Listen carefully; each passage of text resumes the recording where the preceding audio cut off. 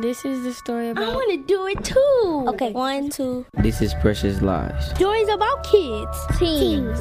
guns, and how we end the violence. Bye-bye. Because we are precious.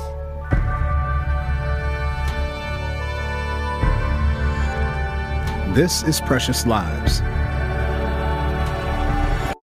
Oscar Grant, Michael Brown, Philando Castile, Dontre Hamilton, Jay Anderson, Seville Smith.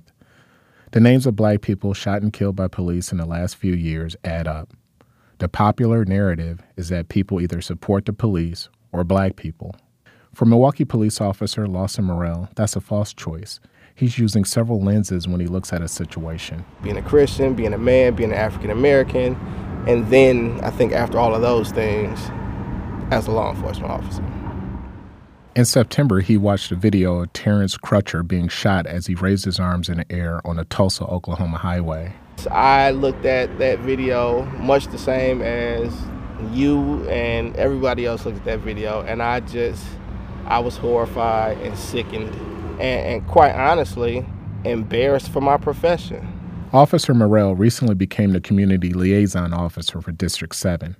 His task, helped Sherman Park move forward after an officer from his district fatally shot Seville Smith in August. Precious Lives producer Aisha Turner brings us this story. At a tree where Seville Smith was killed, a makeshift memorial has become a test of police-community dynamics. This is my peek window. Maxine Jeter spends her nights on a green velvet chair in her sitting room. She peers out behind a couple of stained glass window mountings to see what's happening down the block. See here? If you sit here, you can look down back and you can see the balloons. The balloons and T-shirts that form the memorial for Seville Smith. And then at night, when I have I close the blinds, I can look through it, people can't see me looking out. For weeks after the shooting, police in District 7 fielded complaints almost constantly. Officer Morrell said neighbors around 44th and Hour began to worry about the crowds at the memorial. Blocked alleys, people pee behind garages, people are gambling, people are smoking drugs, people getting drunk, loud music.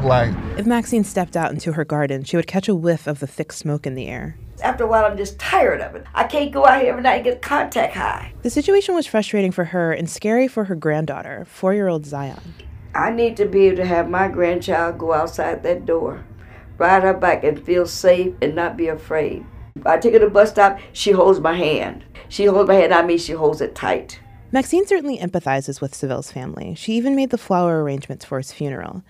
And she said the family tried to keep things calm on her street, but they can't control people all the time. What really irritated her at first was the lack of police presence. They already gave us up. She thought the police sacrificed the neighborhood in order to please people at the memorial. They had a hands-off policy, and to me, it was like saying, let them have the neighborhood. Whatever they want to do to that neighborhood, they can do. Hands off. Officer Morrell was in a tough spot. Pushing the crowd too hard would add to community police tensions. Ignoring pleas from neighbors would too. People took advantage of the fact that this area was not being policed. I think that's evident. He got to know Maxine and the other neighbors when he started canvassing the area. It's one thing to hear that this stuff happens in the neighborhood. It's another thing to look at a resident in their eyes and they ask you, well, why aren't you doing something about it? Like, I pay taxes for you, right? You got the badge, you got your fancy little uniform. Why ain't you going over there and saying something? He knew the situation was escalating. So he started making phone calls. He wanted to find someone who could get a handle on all the rowdy behavior. I tried to personally reach out to people in the community, leaders in the community, so that they could intervene. He knew relying on a heavy police presence to calm things down would make things even worse. And that's one of the, I guess, the luxuries of having someone that's from the community and that's in uniform. I didn't have to think twice about who I should be contacting. He didn't want to say on mic who he called. He wasn't sure they'd want to be associated with the police. Some relationships have to stay private.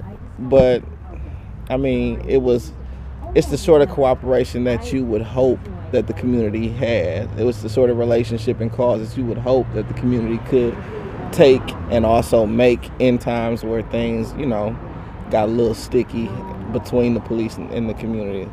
Ultimately, though, the handcuffs did come out. It happened on August 30th, 2 days before Officer Morrell officially moved into his role as the District 7 Community Liaison Officer. A scratchy cell phone video captured a standoff between police and a group of citizens at 44th and Hour. the state representative, Jonathan Brestoff, being arrested by the police for doing absolutely nothing. He was out here aiding the community. Over a dozen people were arrested. A live stream captured a dark, calm street. Commenters on Facebook questioned whether the arrests were valid. And just in case you guys wanted to know, all of that over there, like all that you can't see, that's all police presence. Just all, for no reason. There's nobody else out here. Officer Morell wasn't there at night for the arrests, so he can't speak to whether they were justified. But when he was out during the day, he took some painful hits. You house nigga, Uncle Tom, you out here doing these white folks' work, and I'm like, I mean, I gotta take all that. I listen to it, I understand where it's coming from, but at the same time, it's like when people say very, what would be considered hurtful things to somebody who is from the community, of the community, the kind of officer that people claim to want more of in the community. All of these emotions spilled out, and it was like, to me, it was a telling moment. He understands his loyalty may always be questioned.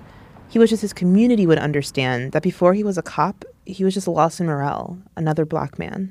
As a teenager, he was stopped by the police so often that the events now blur together. But I got pulled over, like, seriously, not exaggerating. I got pulled over, like, every weekend. I was sat on cars, I had police pull their guns on me, talk to me, like, to say rude would be an understatement, I think. When I went into the academy with the mindset that I would not be like that. To this day, it's been a rare occasion where I've had to sit anyone on a curb because I know how demeaning that can be. He's also a father. He has 3 kids. The oldest 2 are boys. So each time a police killing of a black man makes headlines, it's personal. If my son was getting pulled over with the frequency with which I got pulled over as a teenager, I would be pulling my hair out. Because I know how easily encounters go wrong. So he prepares his kids and their friends for interactions with the police. He wants them to be cautious, but also comfortable. I put my uniform on as much as I can around my son's friends. You don't have to be frightened. You don't have to be, shook when you come around the police. You can talk to the police. That's what he wants for his whole community. To know that, yes, some police officers mess up, but many more are on their side. Officer Morell is in the process of planning a listening session for District 7. He wants to find out what residents need to improve the relationship with police. Precious Lives is produced by 371 Productions in association with WUWM, WNOV, the Milwaukee Journal-Sentinel, and the Wisconsin Center for Investigative Journalism. We're supported by the Isabel and Alfred Bader Fund and the Greater Milwaukee Foundation. Music by Kiran V.